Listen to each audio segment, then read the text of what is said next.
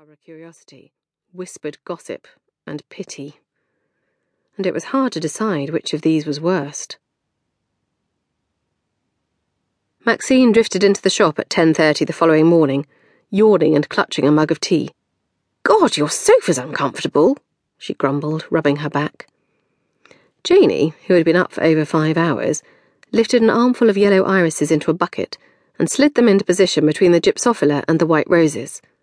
The shop had been busier than usual, and she still had 3 wreaths to make up before midday.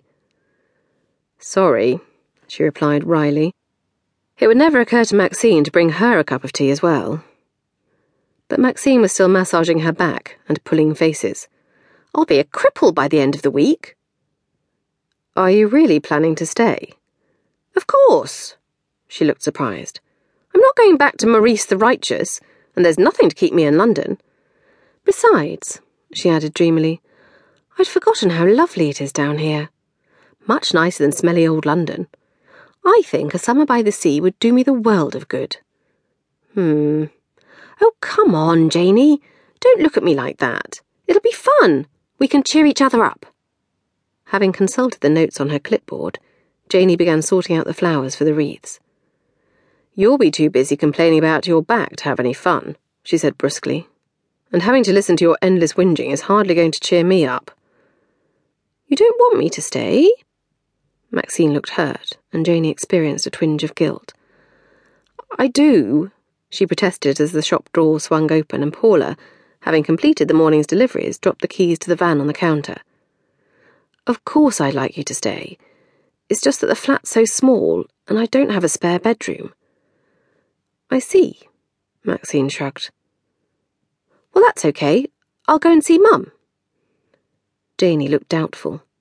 Their mother would only complain that nothing cramped one's style more effectively than a stray daughter hanging around the place, and Thea Vaughan's highly individual lifestyle didn't take kindly to cramping.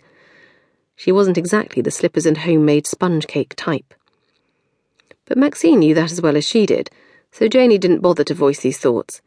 Instead, she said, "And you'd need some kind of job." Oh, God.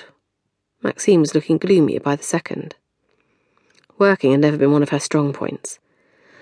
"I suppose I would. But what on earth can I do?" Paula, who was a lot more thoughtful than Maxine, returned from the kitchen with 2 mugs of tea. "Paula, this is my sister Maxine," said Janie, seizing one of the mugs with relief.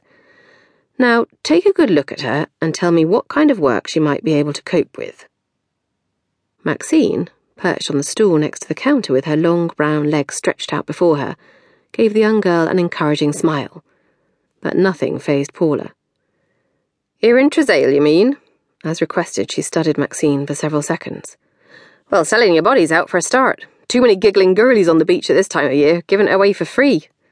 Maxine burst out laughing. "That's too bad." "Seriously," protested Janie, weaving fronds of fern into the circular mesh base of the first wreath. "Bar work?" "Ugh." Maxine cringed, rejecting the idea at once. "Too hard on the feet." "Hotel receptionist," suggested Paula, unperturbed. "The Abbey's advertising in the paper this week." Maxine shook her head. "I'd have to be polite to ghastly tourists." "Nannying?" Paula looked pleased with herself. "The family my mother cleans for is losing theirs. You could be a nanny." Maxine looked amused. "Oh, no, I couldn't." But Janie's interest was aroused by this item of news.